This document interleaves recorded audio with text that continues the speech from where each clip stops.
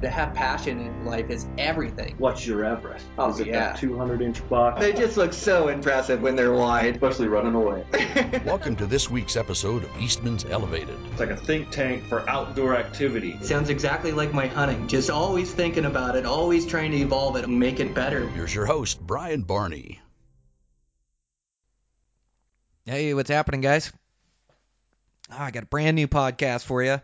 So this week, Eastman's Elevated, I have back on Steven Rosso.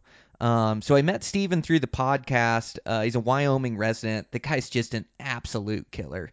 He spent tons of time guiding and then spends tons of time hunting for himself. He was just published in the newest Eastman's Hunting Journal that's going to be coming out. He's got his giant buck and his giant bull that he killed from last year. Both general season for Wyoming residents. Man, just guy is an absolute killer. He just scouts like a madman. And so we get him back on the podcast, and it's just this organic, authentic conversation where we get talking. He's got like one of the premier late season elk tags in Wyoming, like one of the toughest ones to draw, best tags you can have. And so it's fun to talk to him, how he's preparing, what his game plan is. And it is extreme gnarly country in the snow, in the cold. And he talks about these bulls hanging up high. Just a great conversation. And then we get into mule deer. He's such a mule deer guy like me.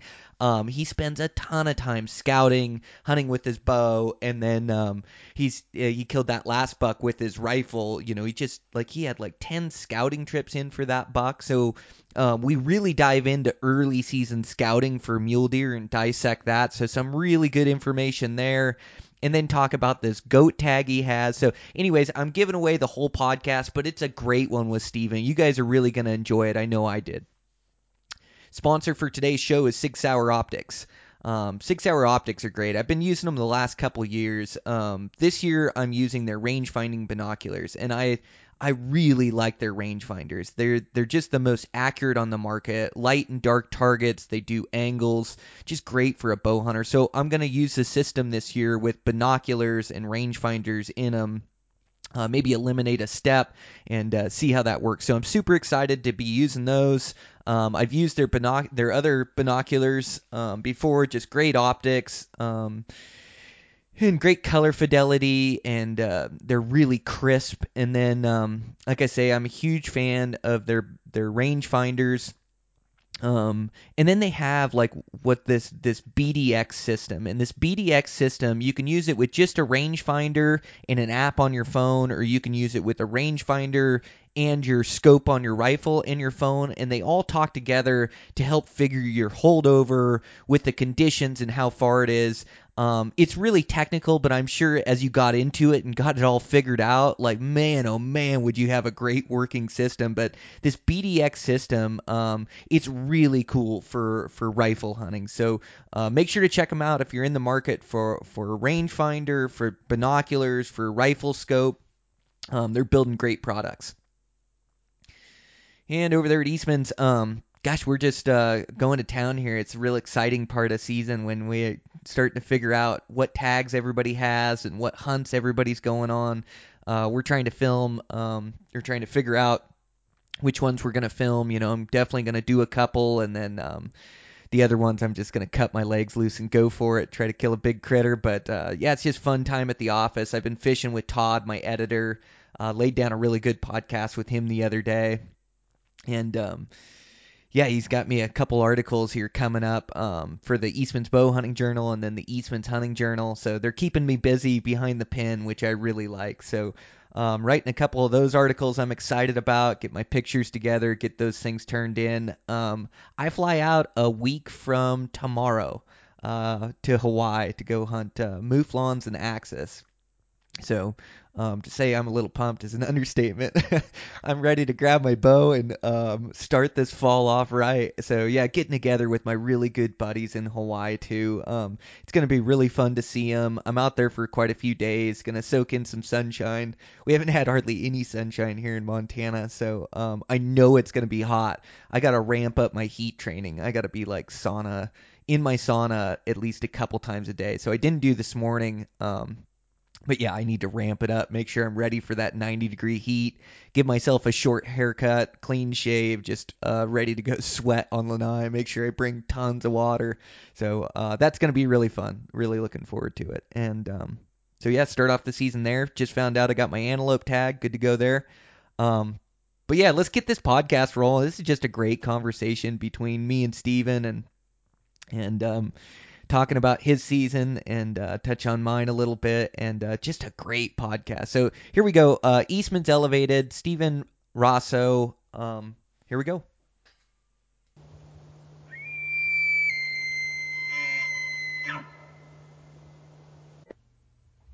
What's up, Brian? Hey, Steven, how are you? Good, man. How are you? Good. You been keeping busy? Yeah, working too much and trying to get out as much as I can. You know how it goes. That dang work gets in the way of good fun, doesn't it? Doesn't it? Seems like it every time. Necessary evil, though. Guys got to pay bills. Yeah, I agree. Pay for that gas money. Yeah, exactly. You got to pay for a reason to buy all the toys we need to get up in the high country. Oh, isn't that the truth? Well, congratulations, man. We were texting a little bit before the podcast, and sounds like you got some great hunts planned for this year. Yeah, stoked. Just the draws were good to me and everything, and then just some, a couple of over-counter tags like usual, but I got lucky on some tags I really did not plan on drawing, so it's kind of made me realize I'm basically going to be off the grid for most of the fall in the hills whenever I don't have to be at work. Oh, good for you. So you're just putting in your time now to be gone in the fall. Well, yeah, I don't have. I'm still going to be doing the Weekend Warrior with a few, extended breaks, especially for my elk hunt. I got lucky as heck in Wyoming and drew that just a late season, really, really good tag. And it's going to be packing in with horses into the heart of grizzly country, but chances at just absolute giant bulls. So I'm going to take a full week off for that one and put the time in because the chances I probably won't draw that tag anytime again soon. Right on. Yeah, all of us working class guys, we all have to figure out how much time we can take, and then we have to figure out which hunt we're going to take it on. But that elk hunt sounds like a good one. So Wyoming, man, you guys have some of the best elk hunting in the entire West. Man, you guys can grow some big bulls.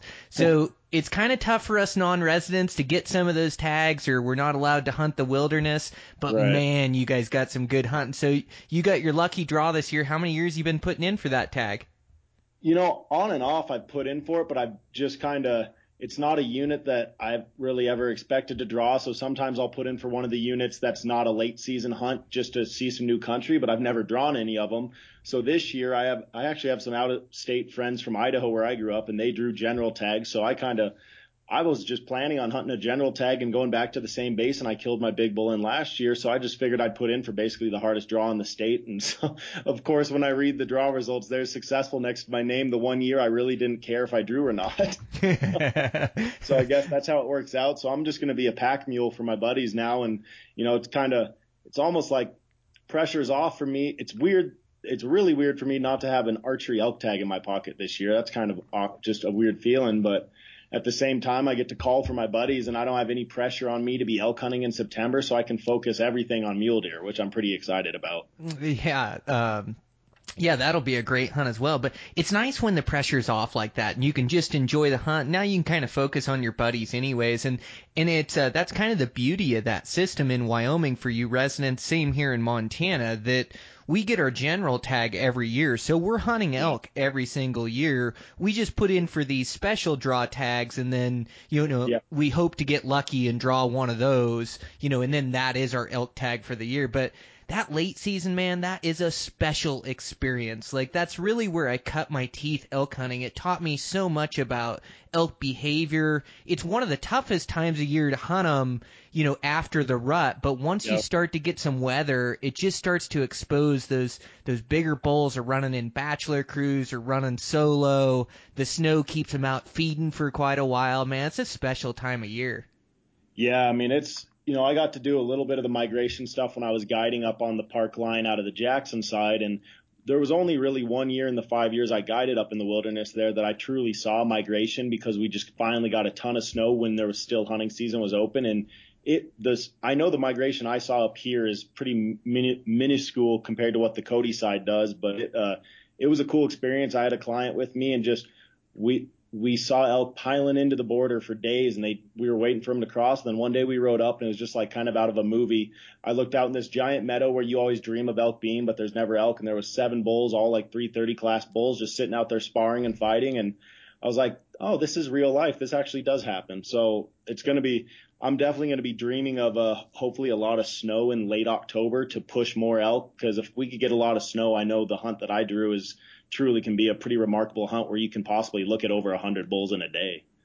Man, yeah, absolutely. Like, that all makes really good sense what you're talking about, because it's the same here in the Madison. So we get to hunt them late October through November, all the way to the end of the month of November. Yeah. So it's always good rifle hunting. It's just if you don't have the weather, the bulls really find these hidey holes to hide in. So they're up in the high country still. They're, probably at 8 to 10,000 feet, and they just find these timbered holes, and they're just feeding. They still have to come out in openings, but they're just little slides. And see, they find these drainages because these bulls that reach maturity are 6, 7, 8 years old. And so they find these places where they can hide on public land during a general rifle season. And so that's kind of where they reside. But man, the minute the weather comes in, like about once every 10 years, we'll really get the storms in November, and the bulls just pile out. You can't believe all the bulls on the side hill. Like you say, to see 100 bulls in a day isn't that unusual, or you can see that many in a day and just see the bachelor herds come out. And man, they really do some big harvesting on bulls. But I noticed even those like little storms or little pulses will sure push those elk to their winter range. Like around here, even when we get a September snowstorm, it seems to kind of push those elk down onto those faces in those places they like. Your migration, are they coming from a farther place? Like you really need a lot of snow and cold in the high country? No, it seems to me like in the last years that I guided up kind of in that migration route up north of Jackson, and then I know from the Cody side, it seems to me these elk, even the ones coming way out of Yellowstone, which you're talking 70 plus miles on migration route, but I feel like more and more it's not taking as much snow. They kind of are, they just do it naturally, but the snow definitely helps push them. But I notice, if you get those early snows in September and October, it'll push groups of them, and then those groups kind of hold up when the snow stops. So it's, we always relied on it where I guided in a general tag area. We relied on hopefully early storms to push some of the elk out of Yellowstone, and then it would stop, and we'd hopefully have a new group of elk to hunt. Because for that first 10 days of rifle season, you'd have really good your resident elk to go after with clients. But after you banged away at them a few times, they disappeared. And there was some times if we didn't get storms, I mean, you could ride that country that looks like it should be filled with elk for days, and there's just nothing there until you kind of gets a refresh from a storm cycle. Man, that's exactly it. Those storm cycles push them. And then, here, it'll push them down to the face in winter range spots. And man, if you're hunting the weather, even during bow season, you can really get into some epic rut parties, that you get that early September snow, and it's funny, it just pushes those elk down a little bit, and all of a sudden you're seeing them on all the fringes in the faces and really get a good chase on them. And it was the same thing rifle season, hunting right after a storm. It just seems to shuffle the deck a little bit, move those elk, they have to feed a little bit more. And then I also notice, when you get that weather too, it seems like they have to be more focused on their food stores, stay out a little bit later. They can't run quite as tight of a program because they got to get those calories in them. Yeah, I mean that's I live for the rut in that early season, just like you do, high country mule deer looking for velvet up on the high peaks. But there's just something about me since the years I got to spend so much time doing late season hunting, which a lot of people can find miserable because it's not necessarily the most pleasant times to be in the mountains, but I had to do it for work for so many years, being a guide for 9 years, that I had to do it no matter what. But there's just something about a fresh layer of snow and being on a peak, no matter how cold it is. It just kind of, as daylight breaks, you're sitting there because it's almost like a fresh painting, a fresh landscape, and you just don't know what it's going to show. And I really do enjoy those late season hunts with snow on the ground. There's just something about it, especially with the thought of big Wyoming bulls.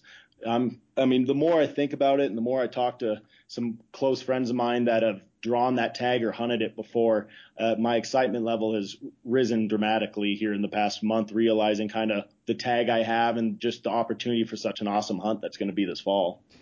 Oh man, yeah, that's unreal. You get to go hunt them in the best spot, and really, I say that that later season after the rut is the toughest time to hunt a bull, but it's only the toughest because the bulls are out of the rut and they run a tighter program. But once that weather starts to hit, it starts to expose their weaknesses. They have to be out and feed. They have to be out and be seen, and that's where you can capitalize. But man, it's an awesome season. It is kind of miserable, like you say. It is cold as all get out. It's tough to get around country. The snow's deep. Like, you just really have to work for it. But within that, like anything, like the harder you work at something, kind of, the more you're drawn to it or the more you enjoy it. And yeah, you got to start a fire at about every vantage point you stop at, because you just can't stop and sit still without some warmth. Right. Yeah. And it's, this country, my game plan as of right now from the people I've talked to, I'm going to pack in with, if I go solo, I'll take probably 4 head of horses so I can pack enough horse feed in for a week as well that I don't have to come back out. But I'll pack in like anywhere from 12 to, 18 miles, depending on where I decide to set up camp. And I'll be hunting at like anywhere from 9 to 11,000 feet, which is kind of a weird feeling for November. But that's where this area and these bulls, they pile out into this high country, and they'll live up there all winter on windswept ridges that the wind just blows clean of snow. And it's kind of crazy. I mean, it's one of those things, just how tough elk are. I mean, they'll live up there all winter long. And so I guess from the people I've talked to, these elk, snow or not, they push into that area that time of year. And it's just, you get to just every day wake up and ride up, and you can see new groups of elk that just literally appear out of nowhere, and you don't realize where they come from. So it's going to be a new experience and a new hunt. And as long as I can kind of fend off the grizzlies that I know are incredibly thick in the spot, that just adds to the excitement, I guess, and I'm comfortable around them, so it doesn't bother me at all. But it will keep me a little bit more on my toes in camp at night, obviously, with horses and everything, having the bears around. Yes, for sure. I just went into one of my elk spots the other day. I'd been doing pretty good. So bear season, I'm glassing for bears all the time, and I saw 34 black bears for the season, 0 grizzly. And so I thought, man, I'm doing good. Yeah, that's a good average. We got a lot of black bears around. And then I backpacked into this spot for an overnight trip and grabbed a couple vantage points and saw like 7 grizzlies in this location. They were just everywhere in there. They're so thick. But the country looked so good, and the elk hunting looked good in there. But there was a heck of a lot of bears. So, but yeah, that those, at least in November, they're starting to kind of den up, even though they can have kind of an ornery attitude. But it seems like that late season that you're hunting, they start to put away later November, don't you think, Steven? Yeah, I think so. From all the time I've dealt with them up in the hunting country where I was, once snow was on the ground, they were definitely a lot more active, just like you'd expect from an elk or a deer, but they do start disappearing and you start to probably lose numbers. But it seems like maybe those bigger ones or obviously the hungrier ones will stay out, and those are the ones that kind of scare you, are those ones that didn't get enough food during the fall and they're kind of looking for that last protein source. So it'll be a good time of year because tracks will be on the ground. I can kind of keep an eye on what's going around my camp at night. But at the same time, it makes you have to be really cautious because the bears you're running into are probably hungry and they're probably looking for a food source. So you just got to definitely play it by ear and keep your head on a swivel. Yeah, absolutely. Well, and you'll have your rifle in there, which you always feel a little bit safer with a rifle just because it's such an accurate weapon. Yeah, I'll probably be doing the whole rifle, pistol, and bear spray pack. I'll have a little bit of everything, whether it's one's in my saddlebag, one's on my chest, one's in the scabbard. But I'll definitely be going more prepared than I'd need to be especially just for the area, and that I know how active the grizzlies can be in that area. Yeah, that's the way to go. Man, you are going deep in the wilderness. That is going to be an experience. It's going to be like hunting elk on Everest. Yeah, it'll be fun. It's big country. I know that. It's just big, long ridges, and they're pretty open. It was a lot of burn in that country, so I'll be putting in a lot of time on the glass, I think. But, from everyone I talk to that just gets, my excitement up, they just say, you're not going to ride around and not see elk. You're just going to have to be picky and not shoot the first thing you see, just kind of put a level out there. So being that it is a tough draw tag, I'm going to set myself to a level of kind of bettering my bull from last year is going to be my baseline. And then I'm going to play it by ear. Just if there's a ton of elk in the area, I might just sit there and kind of hold out and get a lay for the land and see what's around. And, it's kind of weird for me to be sitting there holding out for a certain type because I've never been just a trophy tag draw hunter. I've always just been lucky or hopeful to get a big bull. But now that I have a tag that the possibilities are really there, I'm going to have to be a little bit picky on riding past 330 to 350 class bulls, hopefully, which is not a bad problem to have. No, what a great opportunity. What'd your bull end up going last year? 355 or something, or 360? Yeah, 361 gross. Wow, what a bull. Man, Yeah, anytime they start going that big, they just look like giants. He grew on me like 20 or 30 inches as I walked up on him. I really, when I first saw him at daylight, I just knew he was a solid 6-point. I got a really quick glimpse of his horns over the cliff from when I seen him. And I knew right then there was no question he was a bull I was going to take. But after I shot him, he disappeared. I really didn't get that much time to admire him or look at him when I was still hunting, looking for my shot. He was basically right above a cliff band. So all I could see were the tops of his horns. So I only had one spot where he stepped into an opening, so I never really could judge him. So as I walked up on him and his beams just kept getting longer and everything bigger, I was like, oh, this is a lot bigger bull than I thought it was. So it was a pleasant surprise. A dang giant, man. Yeah, I was pumped, that's for sure. Oh, what a great one. So, yeah, and what a great opportunity for you. You've been hunting elk for so many years and you've harvested so many of them and then harvested good bulls. So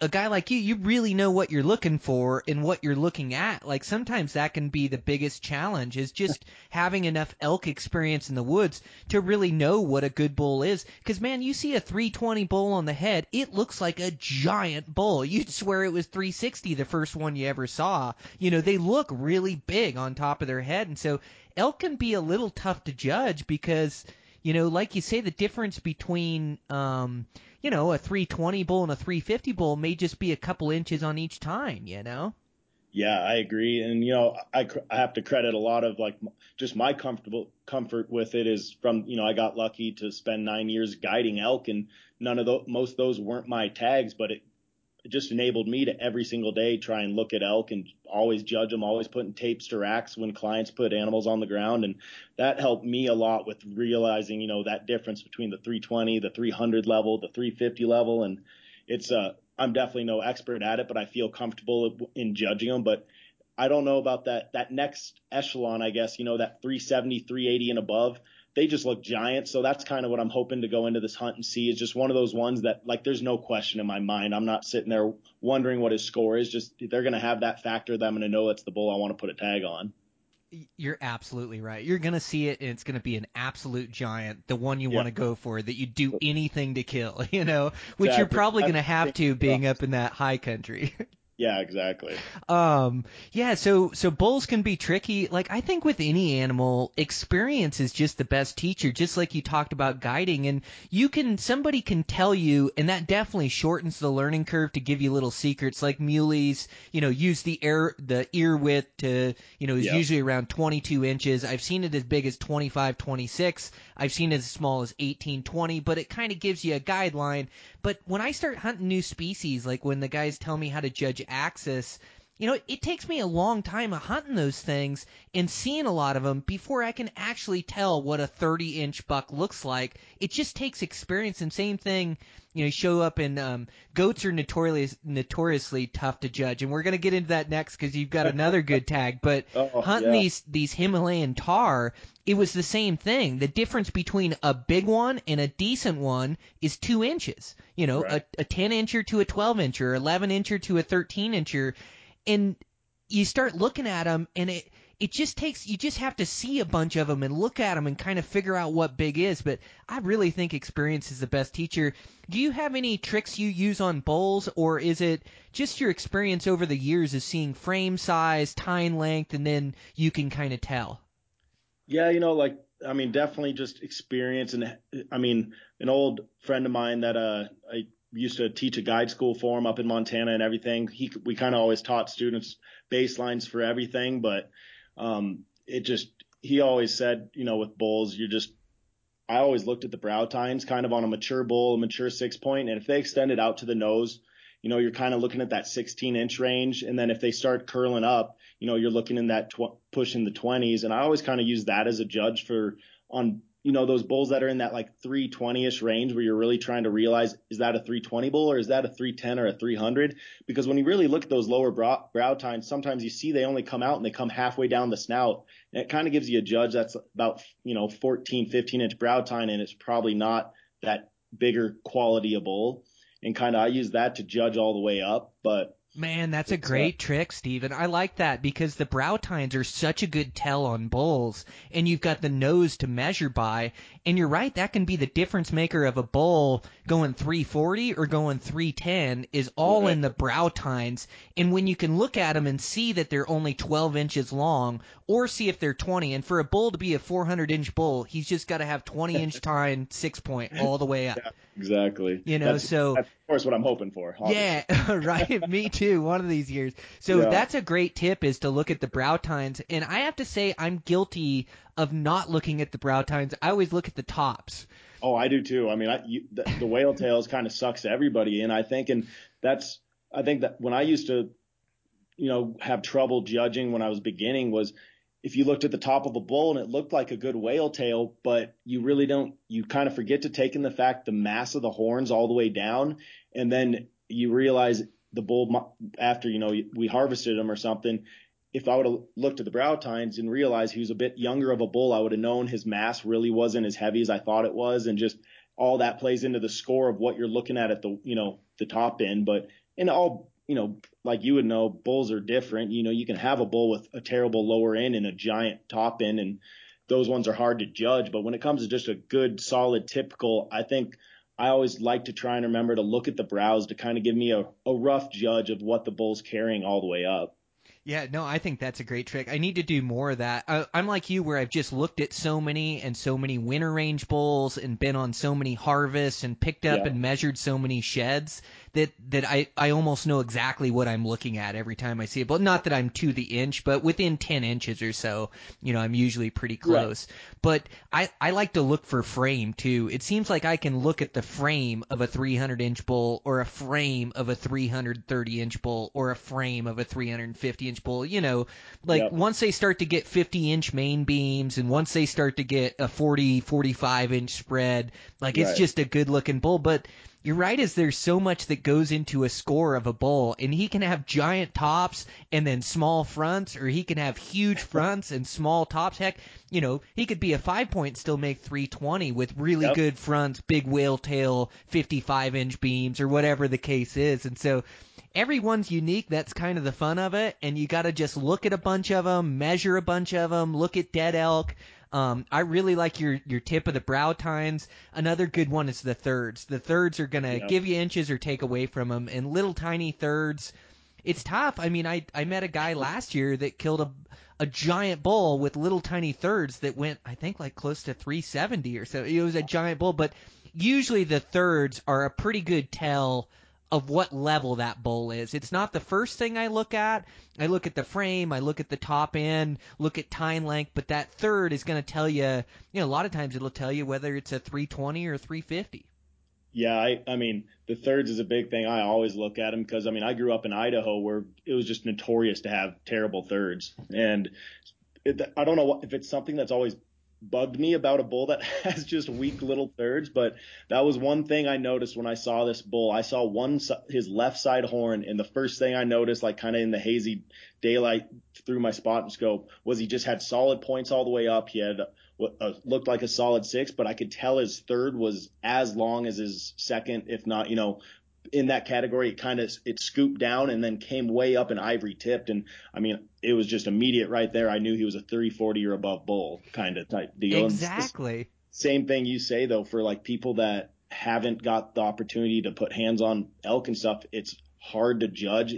You can sit there and look at pictures all day long, but a picture of a 340 bull and an actual one sitting there at 300 yards is a big difference. And when I was younger and got into guiding, or when I was younger growing up, every chance I got to put my hands on someone else's elk or sheds or anything, I put tapes to sheds all the time, whether they were big or small, and just to help me with learning how to measure and everything. But I think nowadays, it's second nature to me to look at a bull and I just feel confident that I know within 10 inches what he is usually because I've just looked and put my hands on so many through the years.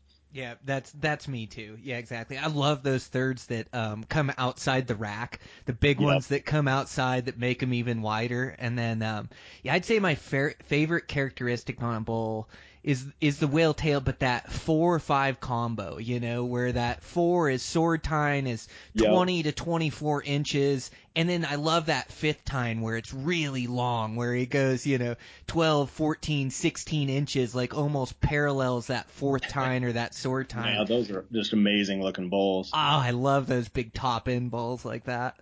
I have a pretty good like picture comparison just in my head right now of like bulls that would, you know, for a new elk hunter would trip them up real quick. I mean, last year when I was archery hunting in an area, I went in after a bull into just a nasty hellhole, and I ended up finding a deadhead that had definitely been there for a year or two. And I took a picture of him and sent it to a few friends, you know, as I was working my way out of the canyon. And, you know, I started getting texts back 350, 360, got to be 340 at least.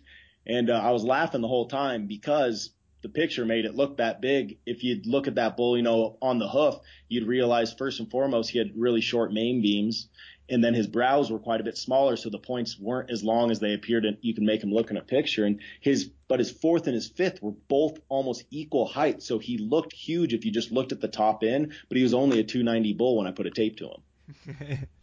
It's amazing how big of a bull it takes to make a 300 bull. When you actually, like you do, when you put tapes to all the bulls you kill, and sometimes it's going to disappoint you. You're going to kill a bull that, you know, my buddy Robin killed a giant a couple years ago, and it was so heavy and so much mass, and I started comparing it to a lot of the bulls around my house, and it stood up to a lot of the 330 bulls I have hanging on my wall, and we scored that bull, and he was 310. You know, he just didn't have a big top end. He had the brows, he had a good third, just his top end was a little weak, you know, but yeah, it's amazing what it takes to make a 300-inch bull, or it's amazing what it takes to make a 320, or like in your case, a 361. They're just giant, and they carry their mass through all their tines when they go, you know, 361 or whatever.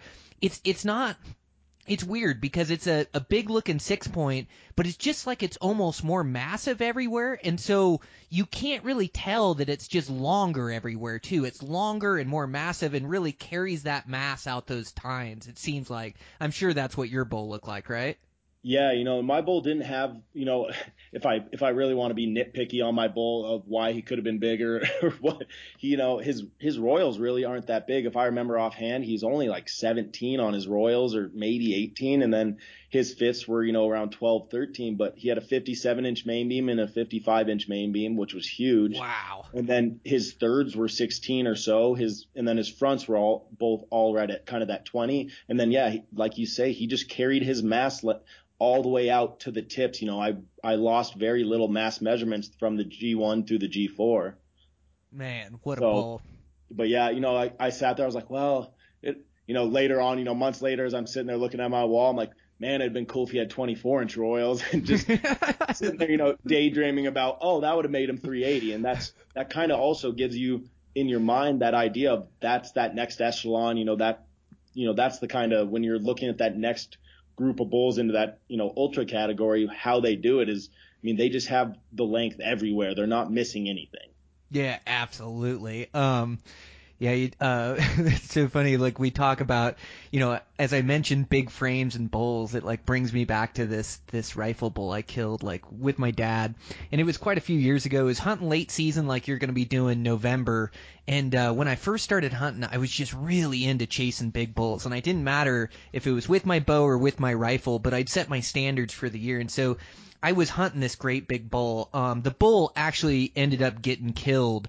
And he went, spoiler alert, I didn't get the bull, but I think he went like 365 or 367, maybe he was 356, but somewhere just a giant, you know. And so I was watching this bull, and he was running with 7 other bulls, and the weather hadn't really come in yet, and so these bulls were on such a tight program. Like they wouldn't come down and out of the timber to come feeding until after it was already dark.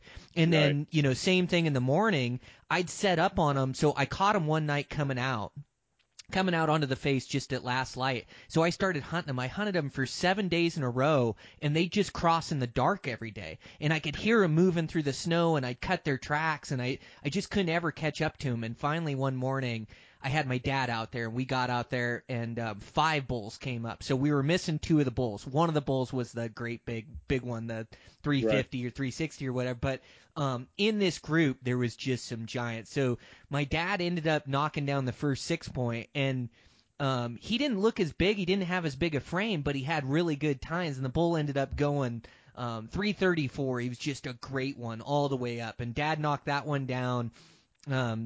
And then I took the one with the big frame, and I killed a bull with, he had 59-inch main beam and a 60-inch main beam on the other side. He only went 311, so again, that's to my case. It just takes a lot for a bull to go big. Now, this bull had like 12-inch tines all the way up, but just giant main beams. Like, I wonder what that bull would have gone in the end, but we ended up harvesting 2 bulls out of the group, but it took me 7 days to catch up to those bulls in that late season. It was just a wild hunt for them. It's crazy, just some of the patterns you got to get into. You know, what with my bull, what I learned in that basin is, and which is why I think it's a basin that just holds big bulls. It's 2 years in a row I've seen a big bull in this general tag, pretty heavily hunted area basin, because I think it gets overlooked because these bulls literally don't do anything in the daytime, and they go into the timber within, it's almost seemed like minutes after daylight would hit. And I was lucky enough. I was right there above my camp, and he stayed out a little longer and they were heading straight into the timber. And I'd been up in there the weekend before when it was the last weekend of archery, and I chased a whole different group of elk at the head of the basin down into the timber, and they were in there all day rutting. But I kind of felt like if anyone else was getting up into this area, unless you were in there before dark, you had no idea that there was this many elk in there. And it kind of, made it a little honey hole for me, and it worked out. But it's the same thing of just finding the pattern of especially these bigger bulls. But when they live in the timber, it sure is hard. Well, yeah. And, especially like here or where you shot your bull, which is really the biggest feather in your cap, is, it's a general for you residents, it's anybody can go in there. Same thing here with Montana. They give 19,000 non-resident tags, and every resident can hunt it. These general season bulls, man, they just get slick. Like even in the late season, they know there's a late general season rifle tag here, or rifle season here. And so these bulls, man, they just tighten up their programs. And so it does take that weather to expose them, or it's just, it's being on those vantage points. Now, you had your bow season knowledge, which came into play where you knew those bulls were hanging in there, but it was also like getting to those vantage points and just really sitting there till last light, or making sure that you're there at first light. Those master vantage points, they show you where the elk are, don't they? Yeah, and I think that's, everyone can kind of preaches the whole first light idea or last light, but I harp on it more than anything. It truly, the difference between the first 15 minutes of light and the last 15 minutes, if you just want to get back to your camp kind of in the dark because you don't want to hike in the dark or anything, what you can miss coming out of a stretch of even a tiny little thing of timber you've been looking at all day. I've sat there on a high point and looked all day long and not seen a dang thing or seen nothing that I was interested in, and then sat there until dark, and there, 15 minutes before dark, whether it's elk or especially I feel like it happens with high country mule deer, all of a sudden out of a tiny strip of timber that you feel like you've glassed every leaf and pine needle in comes an absolute toad of a buck, or, a big bull comes out of. And yeah, I think those first 15 and last 15 are 100% worth being where you want to be and where you want to see, not hiking in or hiking out. I feel like there's a lot of people that just don't realize the importance of those minutes of being where you need to be, not on the way to where you need to be. Yeah, and you're right, as it's common knowledge. It's everybody's read it, everybody's heard it, but to live by it and to practice it day in, day out, that's how you kill big bulls and big bucks. It really is just believing in it and sitting on that vantage. And I know multiple times, late season elk like you're talking, or even deer season, like I can remember elk season, being sitting on a bachelor group of 10 bulls, and I saw where they put away that morning, and then watching 4 or 5 guys come walking by, that are hunting ridgelines or hunting back there that have no idea those elk are even in there. And, here I am setting up for evening to try to kill one of these things, and these guys are just walking around, and then they'll tell you that they haven't seen any elk, or, there hasn't been any around, or haven't ran into any tracks, and it's like, man, you really have to live and die behind your glass and be in there at the right times. You could be in the best spot, the best elk hunting spot on planet Earth, but if you're not there at the right time, you're not going to see what's living in there. You could go in there and see 0 elk, hike out of there and go, no, that drainage was no good. But it really is sitting there to that first and last light. And then that late season is, in any season for elk are so nomadic that you just have to grind. Like, your job is to locate a bull, and you just got to go up one drainage and look up there, grab good vantage points. If they're not there, you got to move to the next drainage. Or, like in your case where you have some winter range, you have some elk definitely moving around where it can be different elk every day. And I did have a spot like that I used to hunt. It's way back in Tom Miner Basin, like back when the northern greater Yellowstone herd was 20,000 plus. But you'd sit on that vantage point, and you could see that whole drainage. And it'd be late season elk hunting. It was some great elk hunting. God, there was some big bulls that came out of the park. And you'd sit there on the vantage point, and you'd see a bull, and you'd go for him, and try to get over there and get to him, and maybe it wouldn't happen, and you'd hike all the way back to the vantage point and sit back down again and look over there, and here'd be another bull coming out of the meadow. You'd have to do like a 2-a-day to get back at him, Right. But they were just newer bulls showing up where it was a real migration hunt where every day was different. Every morning and night was different from the vantage point. But yeah, just discipline behind your glass, as you know. Yeah, live and die by the glass. And I think as high country mule deer hunters, you learn that lesson very quickly. Otherwise, you'll kill yourself trying to put your legs to find the deer instead of the eyes. But, I definitely see, like, on internet forums and things like that, people asking, well, why should I bring a spotting scope if I'm going on an elk hunt? And man, my spotting scope is just as much a part of my pack as any other major piece of gear. And, I might pick up a smaller spotting scope for like an elk hunt where I don't need to, really pick details out like I do on long distance on deer. But I have no desire to go into country without a spotting scope. It has saved me more times than not, even when it comes to elk, because when you get elk out there a couple miles, it can get hard to tell, oh, is that a good bull or a decent bull? Or, I mean, if the light's bad and hazy and you're sitting there on your binos, sometimes it's even hard to tell if it's a bull depending on the background. So my spotter is with me no matter what species I'm hunting. That's not even a question in my mind, no matter how much it weighs or what it adds to my gear.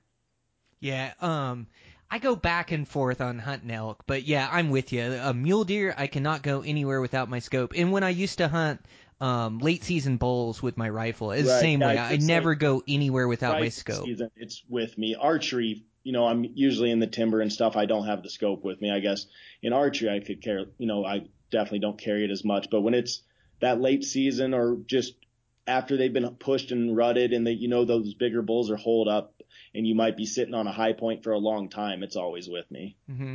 I've been trying out one of those smaller scopes here. Man, those things, they sure are nice for weight in your pack and being able to have a scope with you. So definitely going to be in my pack for elk season. And I'm with you, man. They get a couple miles away. You just can't really tell what they are. Like, you can tell frame size, and elk are a little bit easier with the binos, but when they get out there, you just can't tell what they really are. So yeah, you could be going and covering miles to go get over there. It's not even really a bull that you're looking for. Right, which I have done in the past. So I've learned to save my body and my legs, as I get older with using the glass religiously. And yeah, I'm strongly considering picking up one of these newer kind of really high profile, awesome, lightweight spotters that are holding their own in the glass category against some of the bigger models. Yeah, no, I think that'd be a perfect fit for you. But yeah, what an awesome elk tag, what an awesome opportunity. And so we keep mentioning high country mule deer. You're such a muley guy like me. You just can't help yourself. You love hunting those things, don't you? Yeah, I live in just the mecca for it out here, and I've eating it all up as I'm here. And I don't know if I love hunting them, but man, the scouting is just as much enjoyment as hunting. Just being out, getting a reason to go check out new mountain ranges every weekend and new peaks that I've never been, and just not knowing what you're going to see, but knowing you're going to turn up deer, and just the thought of possibly turning up a giant every weekend is, and especially in the velvet, it's so much fun to be up in these high basins on the weekends, just away from the hustle and bustle of town and looking for big bucks. Good for you. I'm with you. I'm in love with the process too. I love scouting. but I've got to work sometime. In the summertime is usually my time to get in work. But I try to get in as many scouting trips as I can. I know that for your big buck, that one year you had like 10 scouting trips or something like that. Yeah, I watched him for it. I mean, it was close to 2 months by the time I harvested him, and I had scouted numerous other decent bucks, and so last year, a little bit before, a couple weekends before I found him, I found two really solid bucks. One was, I was kind of guessing about 190-ish typical, just a really tall, good frame buck. And the other one was a younger deer because of his mass, I could tell. And he just kind of had a smaller frame, but he had incredibly deep forks and inlines. And he was just a gorgeous buck that I figured would go in the 180s, and he was just young. But I made the decision. I sat there kind of on the last day I was up in that area. I was like, well, I mean, I'd be happy as heck with either one of those bucks. But if one of those bucks got another year on them, what could they be? Because they're both young. And so that's kind of what made the decision for me to go check out this other area that I eventually found the buck I harvested last year. So one of the number one spots I'll be going in August is back to the basin where those two bucks were living, and really hoping to turn up one of them again. Oh, how cool. Yeah, I'm with you. I just love that scouting season. I love looking for next level bucks, and you see so many good numbers that time of year. And, earlier in the season, they have their red coats on, and it is really a true lax summer attitude. It's not even like the bow season. They're just out in the wide open. They're out in the basins, and you can count 100 bucks in a day in the right locations. And sometimes you're looking for more remote drainages where you get in there and there may only be one bachelor crew of bucks in there, but gosh, is that the time of year to really turn up a good buck and then that buck is in there and alive, and you can really try to target like that next level buck. The key to killing a next level buck is finding a next level buck. Yeah, exactly. And it's been kind of cool, getting in a routine out here since I got out of guiding, and like finding a buck and passing on them like I did these ones last year in the hopes of going back there to see them the next year. And kind of once you get to know these areas, or if you find bucks that you want to let live, because, I say I'm not a trophy hunter, but I do push myself to harvest mature animals, I guess. And I just if I don't need the meat, I'm not going to just shoot a small 4-point deer just to say I shot a deer this year. I'd rather eat my tag as long as I can get through the rest of the year on elk meat or whatever, because I like to see these bucks grow to maturity, especially with the mule deer herd always kind of seemingly to be in decline, and we've had some rough winters. So it's for me, I kind of just push myself to try and find those higher level bucks, because it's a challenge, and it makes me push myself to new areas. And I have a serious problem with being satisfied with like one area. I mean, I have basins that I've scouted for years that I know I could go to this year, and they'll hold a solid buck, but I always have that desire to go see what's over the next ridge, or what's, the next peak that I've never stepped foot on. I just always have that desire to go see something new. So I'm pretty hard pressed to scout the same areas year after year. I mean, there's a couple I'll check out, but I always love to go check out a lot of new country. I'm the same way. Like, I keep those spots in the back of my head, but I'm always looking for new. I don't know why that is, but yeah, I've got, I don't have quite as many days in the unit I'm hunting this year. Like, I've got way more in G, probably 40 days in there, but I probably got like 20 days with all my scouting days and hunting, in that unit. And within that, like, 3 really good locations, not just 3 drainages, but 3 ridge lines that connect 20 right. drainages or whatever that I could go to. But I'm just like you, where I'm not going to any of those spots to scout. I've got a totally new spot that I've never been that I want to go scout. I just can't help myself. I love to explore. And it seems like once you get yourself familiar with those spots, then you can go back to them. You know where to camp, where to look right. from, where to look in. And so once it's season, if I need a backup plan, I'm definitely going to one of those spots I know, and I might end up in one of those spots anyways. But for scouting, I'm definitely going to go look at one of these new areas. But I also get like a ton of benefit from, just like you said, like being out of the hustle and bustle and being in the mountains. I mean, that you can kill a bunch of giant bucks. Like, that's not what's going to make you happy. What makes you happy is enjoying the process of doing it, the process of trying to find one, the excitement every year. And I know that those scouting trips, they make me so much more comfortable with sleeping in the high peaks. Like, they get me comfortable with putting on extreme miles with a backpack, with camping on knife blade ridge lines, with, trying to beat the lightning storms and make sure I'm down, and just weather, and just, like, that's the whole reason I love to hunt. And so those scouting trips, like, they're really like training grounds to get me back in sync with the woods again. It's been a year since I've been hunting, or 6 months since I've been on any of these high mountain deals. And so, like, I use those scouting trips as much to get comfortable with being in the mountains and comfortable with my gear, being by myself. In those scouting trips, I really feel like I'm hunting. The only thing you're not doing is stalking and putting an arrow into them or shooting them. But you're doing it the exact same way. You're covering a bunch of miles and you're looking for a next level buck. It's just so fun to me. I enjoy it like you enjoy it.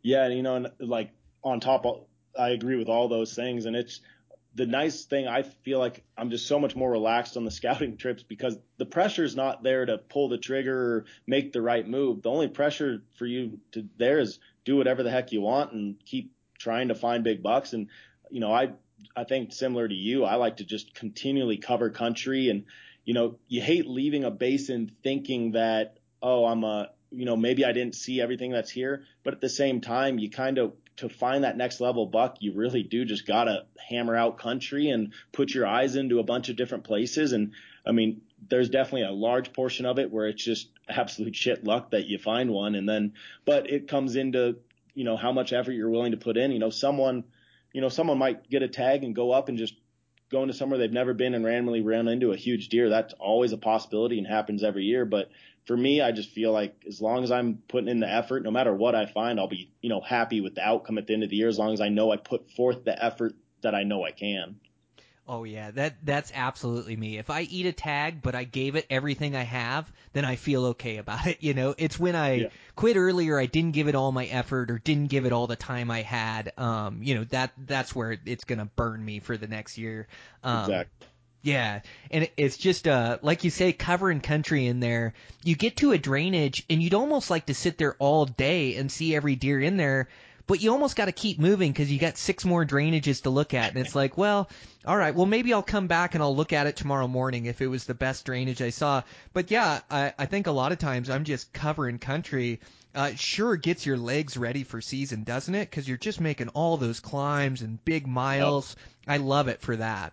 Yeah, I mean I kind of shoot for every year. The reason I push myself to scout so hard is just to get my everything ready for the heavy aspects of hunting season and packing out a entire buck or a camp on your backs out of the high country. And, I'm a pretty religious weight room gym person year round. I usually am in the gym at 5 a.m. this time of year before work, and then I'll work, and then I go try and hit the hills in the afternoon, put on some elevation without a pack. And then, last night was kind of my first honest, besides bear season, my first good hike with a pack on, like a 25-pound pack with my scope and stuff, just up into some high country to check out the snow levels. And it immediately reminds you, once you put the pack on your back, that it's it's a different game and where you're at kind of level wise. But I really like getting the scouting season and kind of just getting my legs back under me and out of the kind of the weight room aspect and just getting my cardio back up. And I know where I want to be by September 1st. I just want to be happy when I'm climbing 3,000 feet to go after something I saw, not miserable and just hating life trying to get there. It's so true. You enjoy it so much more when you're in good shape than when you're in bad shape. You can just enjoy the whole experience.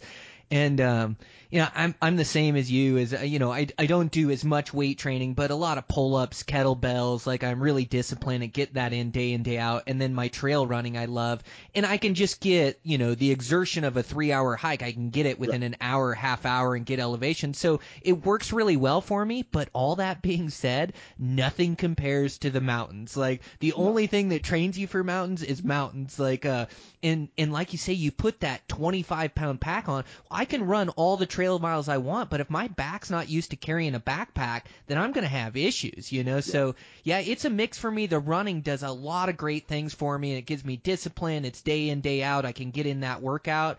but if I'm being completely honest, nothing gets me ready for the mountains like climbing up in there and scouting, like doing 3,000 elevation in a day and doing a 12-mile day all with a 30-pound pack or 25-pound pack. Like just that pack work and mountain work like that, it just gets you whipped into shape. It's just, I think it's almost mandatory before season, or otherwise you're in pain during season trying to get in shape while you're hunting.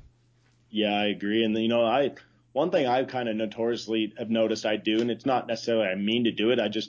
When I go on my scouting trips, I definitely pack quite a bit heavier, necessarily than I could be. I could be going bare bones a lot lighter a lot of times, but I kind of just look at it as continually preparing myself for hunting season. I mean, I'm carrying just as much weight, if not, less than I would on a hunt, but it just doesn't, I try not to let it bother me because I just need to be ready. So when September gets here and I put those extra 5, 10, 15 pounds into a pack for a longer hunt, I've already been carrying a heavy pack heavier pack than I needed to on the Scout. So it just doesn't seem as big of a jump in gap, when you go to pack in with that heavier load.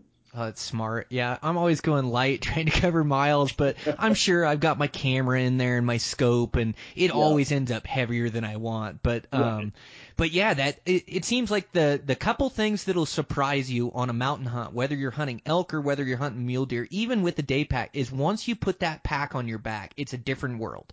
Like I can do anything without a pack. I mean, like trail run, like I can run to the top of the Sphinx here with no weight on my back, but the minute you stick weight on, all of a sudden it's a grueling climb.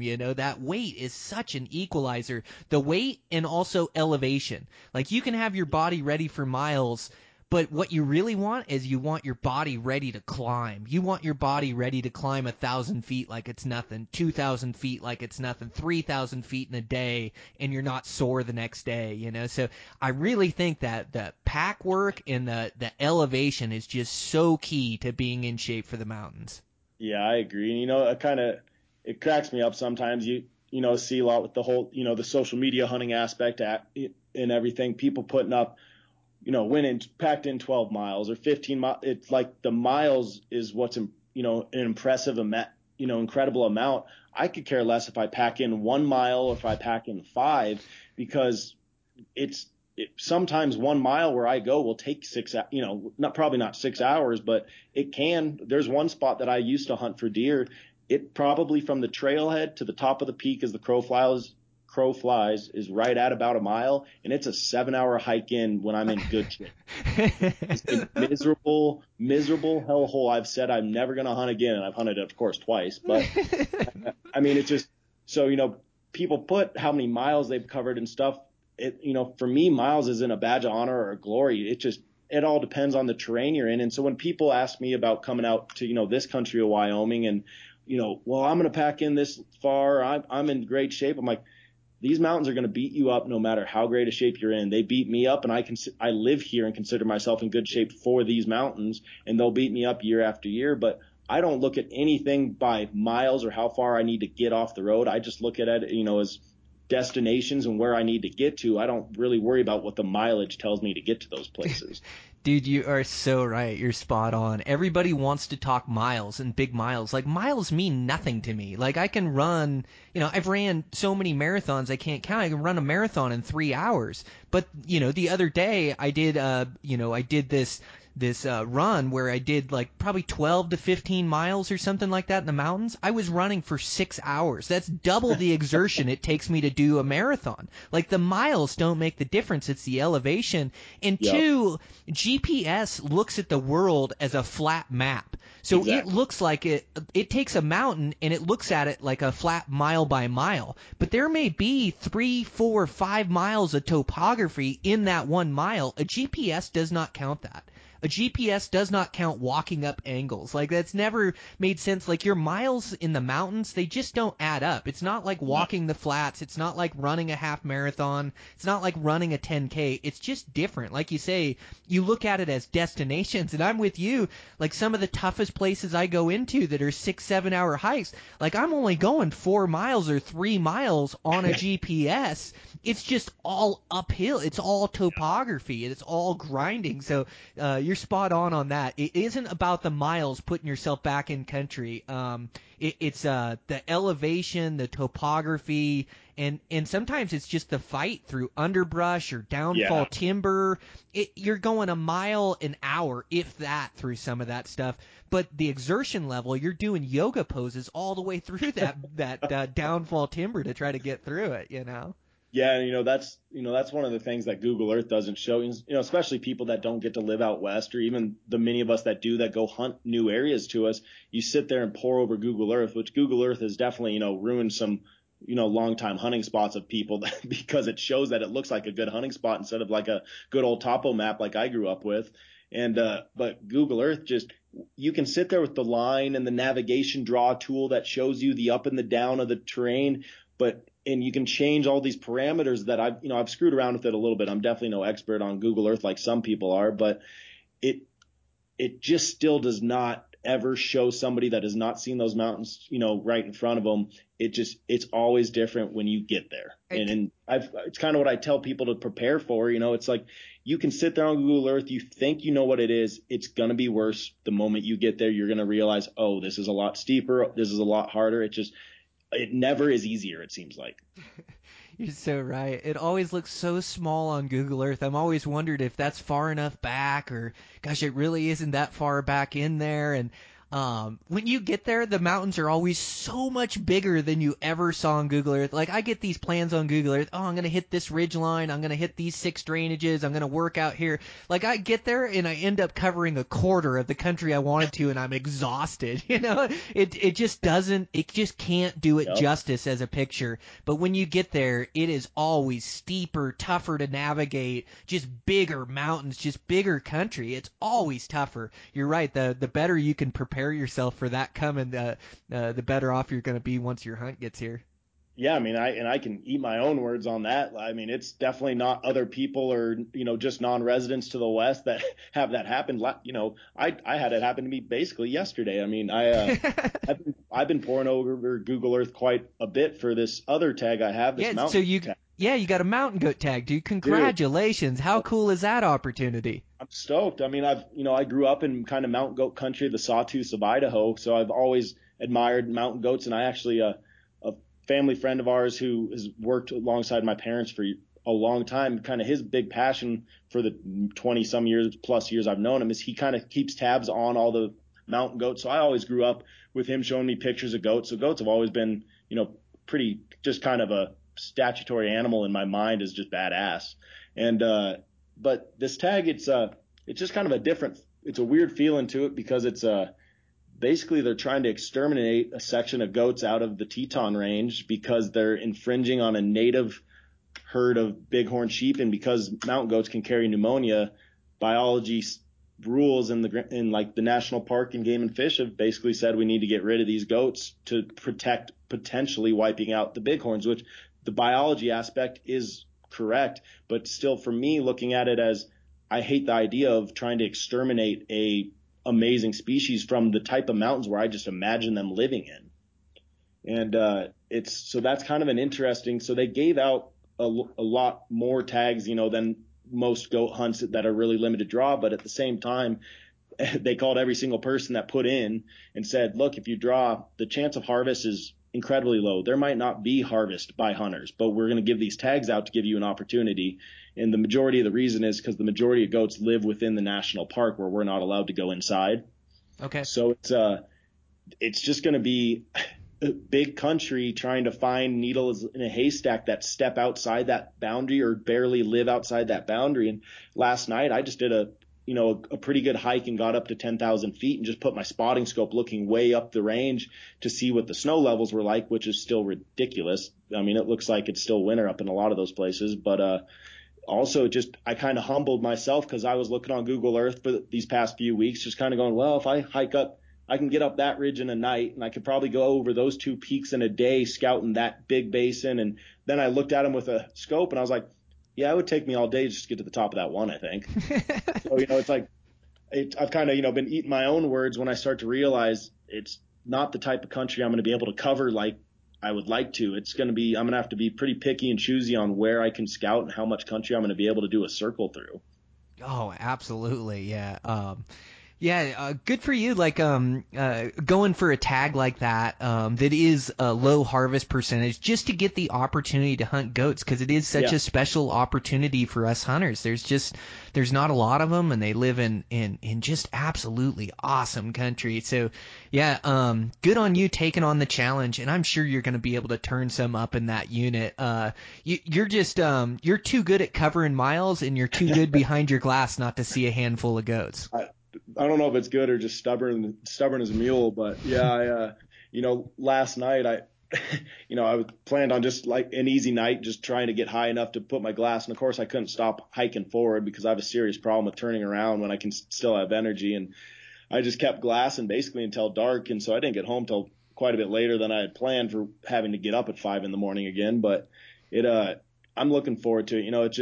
It's new, entirely new to me country, and it's going to be just a new kind of experience. So that's my next 2 weekends after this weekend will be entirely devoted to kind of 2 spots I have picked out where I think I might run into goats. And there's kind of one area all the biologists have kind of told most of the people is going to be the best chance that you might find some goats outside. But I do know from living here of some other spots where there is resident goats that live outside the park. They're just a lot smaller in numbers and harder to find. So I kind of like that idea of getting in deep and trying to look for these maybe remote spots where I know goats are in, but they're just very few numbers. So it's going to be just give me a reason to cover a lot of country and put the glass to work and just look for white dots. Man, how neat. Yeah, I've been on a couple hunts. One was my own in the Beartooth Absarokas. Kind of not quite the same deal as you, not quite as the low odds as you do, but it's in Montana, it's the best odds, or some of the best odds, to draw a goat tag, because they give 35 tags in there. Might even be 50 tags in there. But it was just, I wanted the opportunity to hunt them so bad that it was just like, God, just give me a chance. And so I drew it in 2013. It was just an absolutely amazing experience. I mean, getting up to, and you get to experience it with your high country mule deer, and I did too, but goats are even a touch different because they're not looking for the tallest, feature to feed on and then make their way up in the rocks. Like, they live in the rocks. Like, the steepest and nastiest country you can find, they want to live right in the middle of it. Just the steepest, biggest face at 3,000 feet. That's where they want to be, it seems like, So it was really cool experience to get back there. And then when you start glassing, like, you're actually glassing country that you've never actually glassed before, because I've always you're glassing the greens and the fringes and things of that nature. But now all of a sudden in Montana, or where you're at, the Tetons is going to be amazing to hunt those things. But all of a sudden you're glassing all these rock tops and these big cliffs and these, just these really extreme places. And it's fun to run your eyes over that country and look for those things. And then just the species, they are so sure-footed. Like, I said before I drew a goat tag is, I can go anywhere a goat can go. No, I can't. I can't go anywhere close. They play on slopes that I die on with ropes, It's crazy what they can walk, those vertical slopes, and then the young billies will be butting each other, trying to knock each other off the cliffs up there 1,000 feet up. They're just so comfortable with the steep. And that's the one dangerous part about hunting goats, is not pushing past your limits. Because I would see goats and I would see billies down off faces that would tempt me to try to get down there. But eventually it'd just get too steep, or it'd get to where I'm going to shoot a goat and I'm going to have to pick up the pieces at the bottom. It's also tough to try to shoot a goat and not have him roll down 1,000 feet and bust his horn. So it's a real challenge, but man, it is an awesome opportunity. Yeah, I'm just exactly like you said. I'm just excited to have a mountain goat tag with my name on it and an opportunity, and the bad, like, the part I just don't like about the whole scenario is the whole eradication aspect, is that for those of us that have tags and everything, for all the rest of the goats that don't get hunted, the whole idea is to put people in a helicopter this winter and shoot them and leave them lay on the side of a hill, which, as a hunter, a conservationist, and I don't even think I could get in a fight with an anti-hunter about this. I don't agree with it. I mean, I wish that was not the case of, unfortunately, the National Park Service and how they operate, because it basically would take an act of Congress for them to allow us to hunt these goats inside the park. So instead of going through that effort to allow it, they'd rather just take a helicopter, shoot them, and leave them lay on the landscape. And that irks me pretty badly, but it does, I'm happy that Wyoming Game and Fish, opened up an opportunity for me to have a tag in my pocket and get to hunt them up in the wilderness, which is going to be awesome. But it is going to be a bummer, the thought of not having those goats up in that range here in the next couple of years. Boy, that is kind of bittersweet, because usually when you're up on these hunts or in these special places, it's special to see those animals up there and have that experience. And your whole thought is always to come back or to bring family back or to hunt it again, or the cool spots that these goats are hanging out with. So yeah, I can see how you're struggling with that back and forth, but it's really out of your hands. And like you say, it's a great thing that Wyoming Fish and Game put this together so some guys can have an opportunity to hunt, use the meat, and have this quality experience. And I guess the thing is the Park Service is trying to look out for the bigger picture. I don't know if it's right or wrong. Right. I haven't looked into it enough, but they're trying to save the native bighorn sheep herds, which are just, the bighorn sheep are so susceptible to that pneumonia, to disease and things. And so they're trying to take care of those sheep so they can remain wild, while the goat populations tend to just thrive in some of these other areas. So it's not like goats are going to go extinct. So I mean, I guess you just got to look at it as a bigger picture and something you really can't change, and like just try to enjoy your experience up there, which I'm sure you will. But the Tetons, oh my God, is that place going to be amazing to look for goats in? I don't think you could pick a better place to go hunt goats. I mean, as far as it's going to be pretty impressive, I think, just to sit below the main Teton Range looking for mountain goats. It's still kind of a surreal thought because I haven't been up in there yet, just because the snow level still. But I can't wait to just get up high and start looking for goats. If we talked in 2 weeks, I might be using more cuss words when it talks about how awesome goats are, because I'll probably have spent by that time 30, 40 miles of just beating myself up on the rocks. But it's kind of like you were saying earlier, last night there was a peak that I've known kind of a lone billy or two has lived on in the past. So I was able to glass that peak pretty well. And I'm sitting there kind of looking below all the nasty rocky cliff stuff, kind of in those green sparse trees where I normally look for mule deer. And then I kind of like slapped myself and was like, that's not where he will be. And just immediately my spotting scope went up into the nastiest, roughest stuff. And because that's where I grew up seeing goats, in Idaho and that type of stuff. And I'm sitting there looking at it like, if I even see a billy over there, it would take me a day and a half just to circle around this to be above him, let alone even be able to get down on him. I don't even know if I could, but that's kind of so it's just a whole new experiment, I guess, for me in terms of just going out to hunt a new species, and I'm really excited for it. But I will say the only one thing tearing at my heartstrings is it is kind of taking me away from my mule deer addiction for a little bit, but I think I can combine the two a little bit as well up there. Yeah, absolutely. It sounds like it. I think I heard you say, I don't know if you said it on the podcast, but you saw a couple muleys last night. Yeah, sure did. It was wasn't really looking for them, but when you scan in your binos and see that just gorgeous red right out in the green, it's pretty obvious. And saw a couple bucks. One was actually he's a 4-point right now, and it's a couple of my coworkers were giving me heck today about, well, what do you think he's going to be? I'm like, when it's this time of year, I don't ever dare tell you a buck's going to become something, because I've seen pictures of bucks that looked like nothing right now and they explode in August, and then you've seen pictures of bucks that look like a dang nice buck already right now and you think they're going to be a monster, and then they just kind of stay even and don't blow up. It's so hard to judge them this early in the game. Oh, it is. Yeah, and you're right. Bucks grow at different times. Like a lot of times, if you can see a buck that's just all bulbed out, super heavy, he's got a lot of growing left to do. But they're just tough to tell this time of year. I'm with you. As it starts getting later into July, you start to know what they're gonna have as they're down to their last couple weeks of growing. But man, oh man, they're tough. Yeah, but it was kind of nice to just, kind of got that my heartbeat went up a little bit, just the whole thought that it's here, finally velvet season, and scouting is, we all as hunters, and we dream about it all winter and all spring, just this time of year is finally getting there where the bulls and the bucks are getting back up into their ranges, and it's time for us to put in our effort to, have a successful fall. And I just can't wait to get up in the hills. And the fact that my mountain goat tag opens in August is kind of a cool experience. So I'll be able to, it's going to be kind of weird packing a bow with me in early August, but it'll be, I'm sure I'll be getting my butt kicked enough and enjoying it. Wow. How cool. Yeah, I was going to ask you what time of year you were going to hunt them in. You're just Yeah. looking for a goat at any time of year. You're not waiting for him to get haired up. Well, I'd love obviously to wait till like the October range, but being that this is such a low harvest chance, I think any of the goats that are outside the park are probably going to get pushed back into the park pretty quickly, maybe once the rifle opens.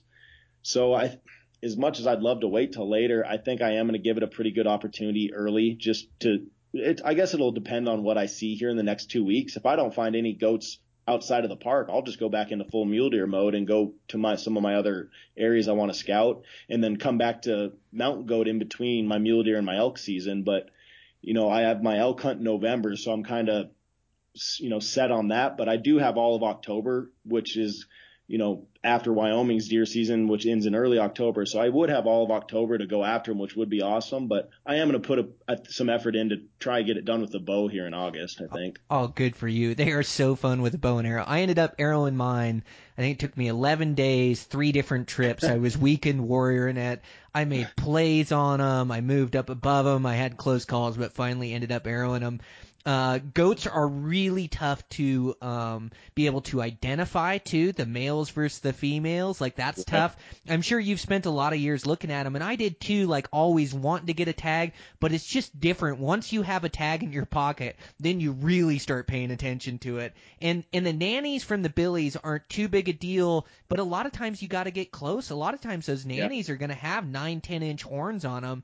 And the only difference, is the base, or they're gonna have more mass. The billies are, and then you always look for the gland in the back. Yep, those little black dots. Yeah, so right on the base of their horns, like a billy has that black gland that sits behind it. So their horns at the base touch and are really heavy and thick, and you can see that gland in the back. It takes looking at a few. I'm sure you've been looking at a ton of goats since you got the tag. Are you pretty good at identifying nannies versus billies? I mean, I wouldn't call myself any sort of expert or anything, but I feel, comfortable when I see them, I guess, as long as I have some time to look at them. But just like you're saying, which probably maybe a lot of people that, have never spent time looking at mountain goats or even thinking about hunting them. I mean, nannies, for the most part, will have a longer horn than most billies. But it's just that long, thin horn because they don't get the mass that a billy does. That's right. They all have 8 to 10 inch horns, and they're all black. So it's like good luck. But you can tell you get pretty good at telling the difference between nannies and billies. But what I noticed, what drove me nuts, is I had to get closer to tell. Now, a lot of times you can see nannies and kids or big groups and kind of tell what they are. Right. But sometimes you'll spot, a onesie or a twosie, and you can't really tell what they are until you get to 800 yards or 1,000 yards and get the scope set up on them. Like, from a distance, they can be really tough to tell. So that would be frustrating, like glassing a long ways and spotting goats and not quite knowing. Now, most of the time you can tell from the groups, and you can, you can tell by the numbers. And then also the billies, they're so big and so wide. They're the males of the species. They're just more stout, and so you can kind of tell by the body shape as well. Yeah. And also, if you can catch them taking a pee, that's another good tell on them as well. Yeah, that's a good point as well. Yeah, no, it'll be fun. I mean, I'm definitely, kind of just apprehensive of what I'm going to see on these 2 big scouting trips I have planned. I've planned kind of 2 huge loops that are going to definitely. That's kind of why I've been hammering from gym in the morning to hills in the afternoon, and just pushing myself to be as ready as possible. Cause I know, I mean, more so even than my mule deer anyway, that always beat me up. I just know that I need to be in as best shape and ready to go as I can to get after these goats. Cause they're not going to be living on top of a ridge or they're going to be up in the rocks at 10, 11,000 feet. And it's going to take everything I can to get to them and stay on top of them. And, so I'm looking forward to just kind of getting out there and getting an eye on the country and seeing if I can't turn some up that are in the legal area to go after. Oh, I'm sure you will. And how fun with the bow and arrow. The bow is so fun, like up in that real steep stuff to get a stock. And it is conducive to killing them. Like, you got to definitely make sure that, that you don't push yourself past your limit in some of that steep stuff. But how fun. I mean, the one I killed, like, I remember coming down and, having to navigate ribbon cliffs to get down through, and a steep chute where it's like, kind of like muley hunting, where it's like, I don't know if I can quite make that. I think I can get down through there. Right. And it's just really all hands on deck and bow strapped to your pack and sneak down. And then Yeah, I shot it in a grass slope, about the gentlest spot you could shoot a goat, and it still rolled 200 feet down and off a cliff down through there. It Right. didn't bust any of his horns, tore himself up a little bit, but it still rolled down the mountain a long ways. But what a riot. How fun is it to get up there and live in that country and look for those things? And it sounds like you got a couple awesome loops planned, so I'm sure you'll turn some up, especially with your local knowledge in that area.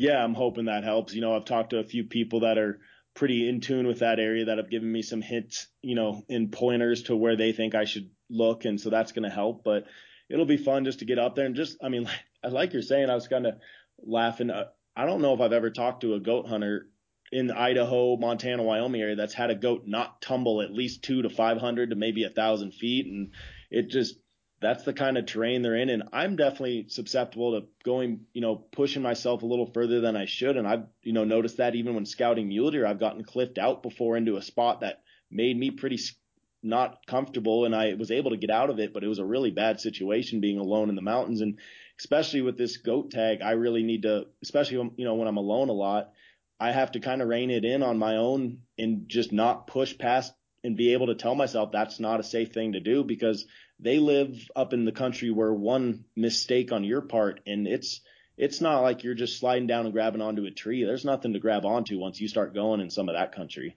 Man, you're so right, Steven. Yeah. Yeah, it's just, if they are going to be in country that's going to be too steep for you to get into, you are going to run into that eventually. So yeah, you just got to keep your wits about you, like you say, know your comfort level, and you're really good in the steep and you're really good in the mountains. And a lot of that stuff, the problem is you can't really tell until you get on it. Like, I know I've looked at rolls, like I can remember this one high country roll I did in Idaho where, it looked like I could make it across the saddle and I didn't have to dip all the way in this drainage. I could stay in the ridge lines, and I started side hill and it wasn't too bad and got steeper and steeper. And pretty soon it's so steep to go back the way I came, it's almost easier to go the way I'm going. But it was definitely, like, I got through it. I kept myself safe, made points of contact. But it's tough in that country because the whole mountain is crumbling. It's all loose up there, and like you say, one mistake and you could really pay for it. I remember after I made that roll, it's been a couple years ago now, I said, next time I'm just going to play it safe. I'll just walk to the bottom of that drainage and walk up the other side. Like, I don't mind steep stuff, and in construction I always do all the steep work, and high country mule deer doesn't bother me, but eventually it's going to push you past your limits, and you just can't make a mistake on. I mean, you can't fall off a mountain somewhere. Yeah, no, and it's I definitely, I carry the little InReach Mini for obvious reasons, because I do so much stuff alone, more for probably the peace of mind of my mother and father back in Idaho, so that I can hit a button if it really came down to it. But it's I'm definitely guilty of pushing myself sometimes where I probably shouldn't go, and I'm definitely going to be paying a lot more attention to that in this country, because it's just, this is the type of country where you can't make that mistake, because you're not going to get that second chance to grab onto something. And I'm not willing to die for a mountain goat. So I'm definitely going to have to rein it in and just make the right choices when I'm up in that country. But I'm just looking forward to finding them. And once I, find them, then making the plan from there. And that's kind of the enjoyable part and aspect of it, for sure. Yeah, it's unforgiving, but it is part of the enjoyment, is the challenge. It's just going up there in really steep country, trying to keep your wits about you and trying to figure out how to harvest a goat. And like you say, no goat is worth dying for, no mule deer is worth dying for. You got to come back to hunt another day. But it's within that challenge that you learn something about yourself too. And I just love traversing gnarly steep country and mountains, because this mountain hunting that we do, it is like, it's mountaineering, but it's not just making it to the top of a peak and making it back down. Like, you have to get up there and survive, and then try to find your quarry, whether it's a goat or a mule deer, and try to put yourself within a stone's throw. Like, I love the game of it, I love the process of it, but within that, there's risk, and you just have to manage that risk. And I know you'll keep it safe up there, but it's definitely going to test you.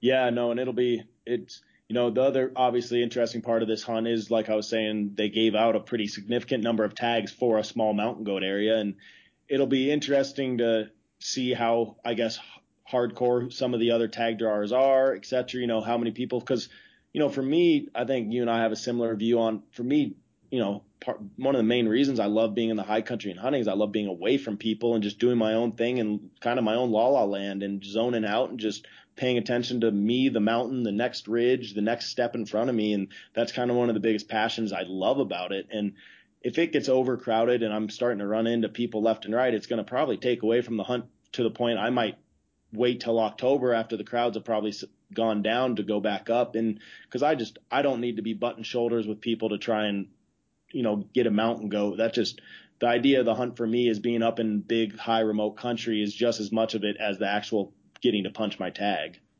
Oh, good on you. Yeah, you got a good attitude about it. I don't think it'd be too bad. The unit I was in, I believe, had 35 tags.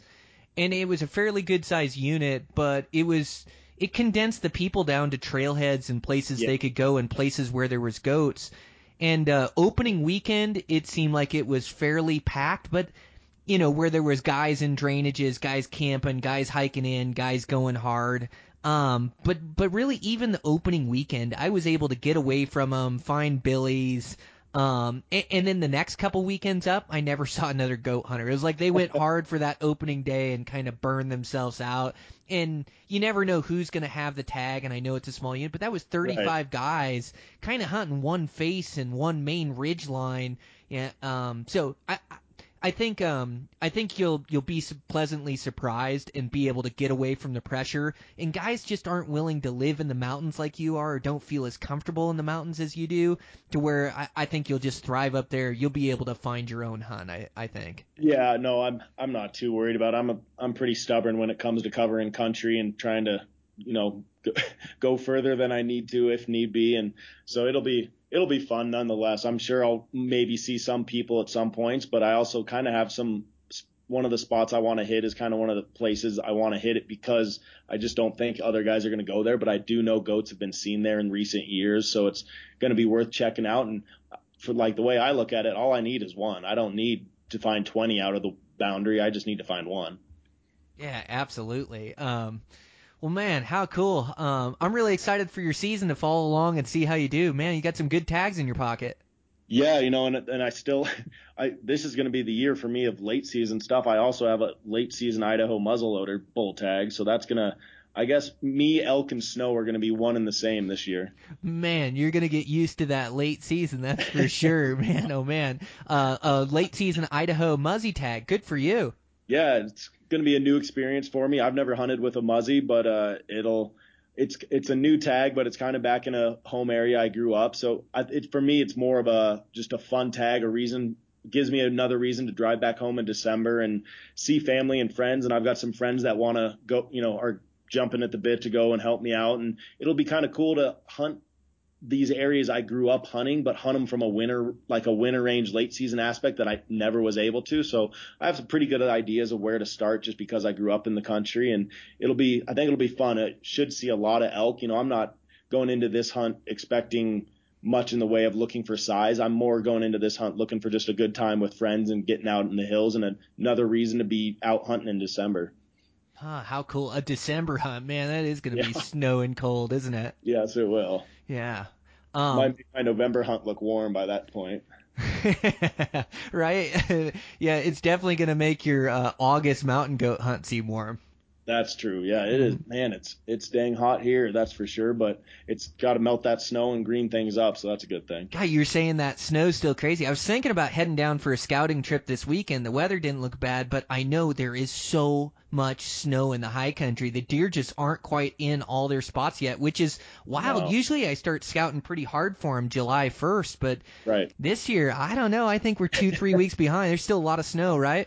There is, it's a lot of the snow's holding in any basin that has a lot more north-facing aspect and all that, or anything with timber. But once you break above 10,000 feet, I was walking across a snowbank last night that's in the wide open on top of the ridge, and it's 13, 15 feet tall.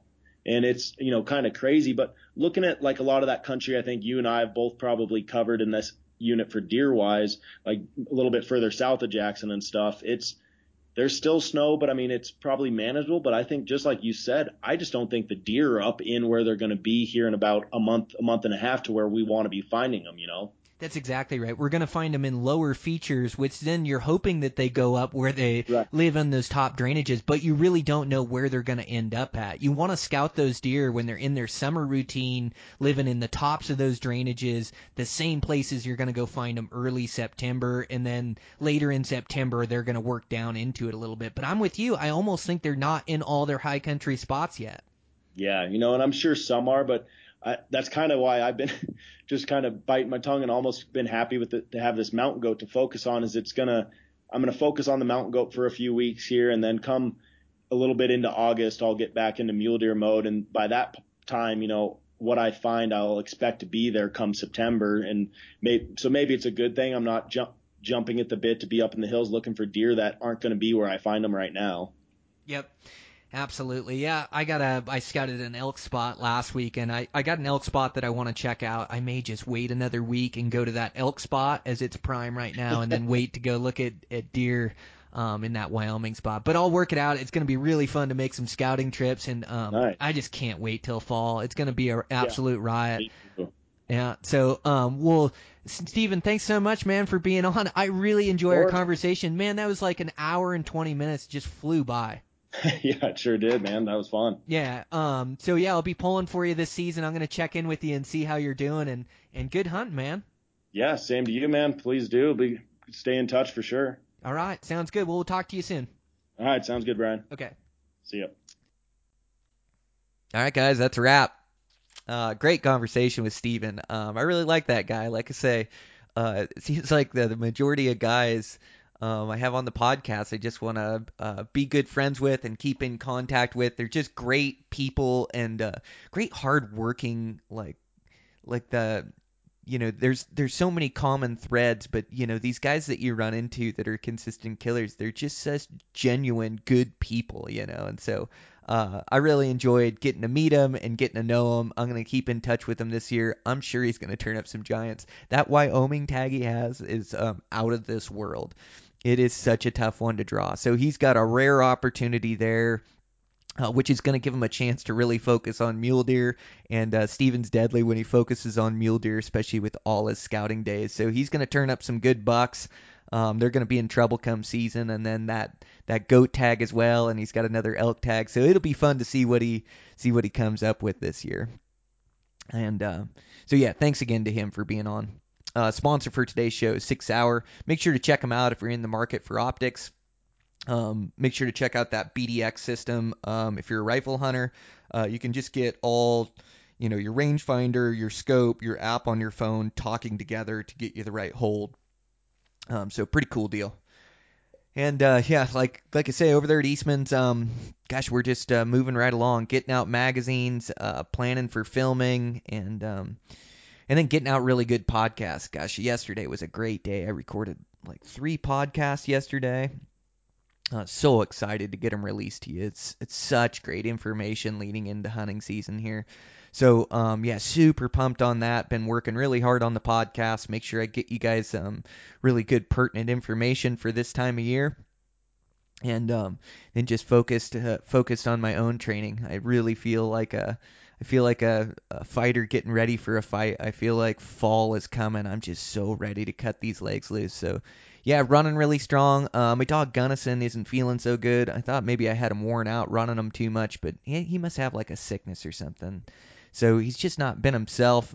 So I've been running solo here, but I think Holly, my wife's going to run him into the vet. She's pretty good friends with the vet here in town, and so run him in there. Might have to do a little blood work or something. Just figure out what's going on. He's just the last week he just hasn't been himself. He's just laying around, real lazy, real tired.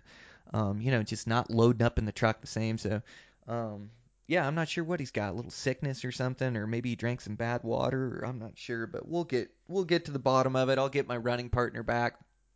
Usually I can't wear that dog out. He's usually wearing me out in the mountains. So, we'll get him back and, just run coming into season here. I got a bunch of really good hunts coming up. I am so jacked.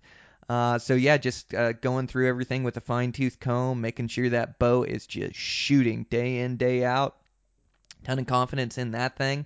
Gosh, I've got all my gear and pack list ready to go. I don't think I need to buy anything. So, God, I mean, I am just set to cut myself loose here for hunting season. So I absolutely can't wait. I know you guys can't either.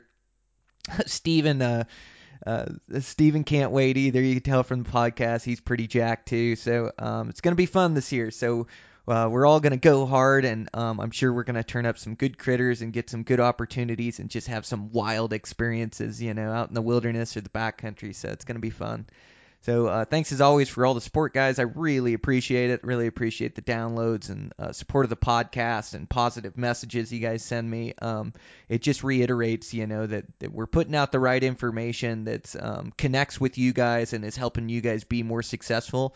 And that's the whole goal of this thing, for me to improve, for you guys to improve, and to share that through the podcast. So, all right, that's a wrap. I'm going to get this podcast out of here. I got to go run over to a job site here today and pour some concrete. So I'm going to get working on that. And, just check in with you guys next week.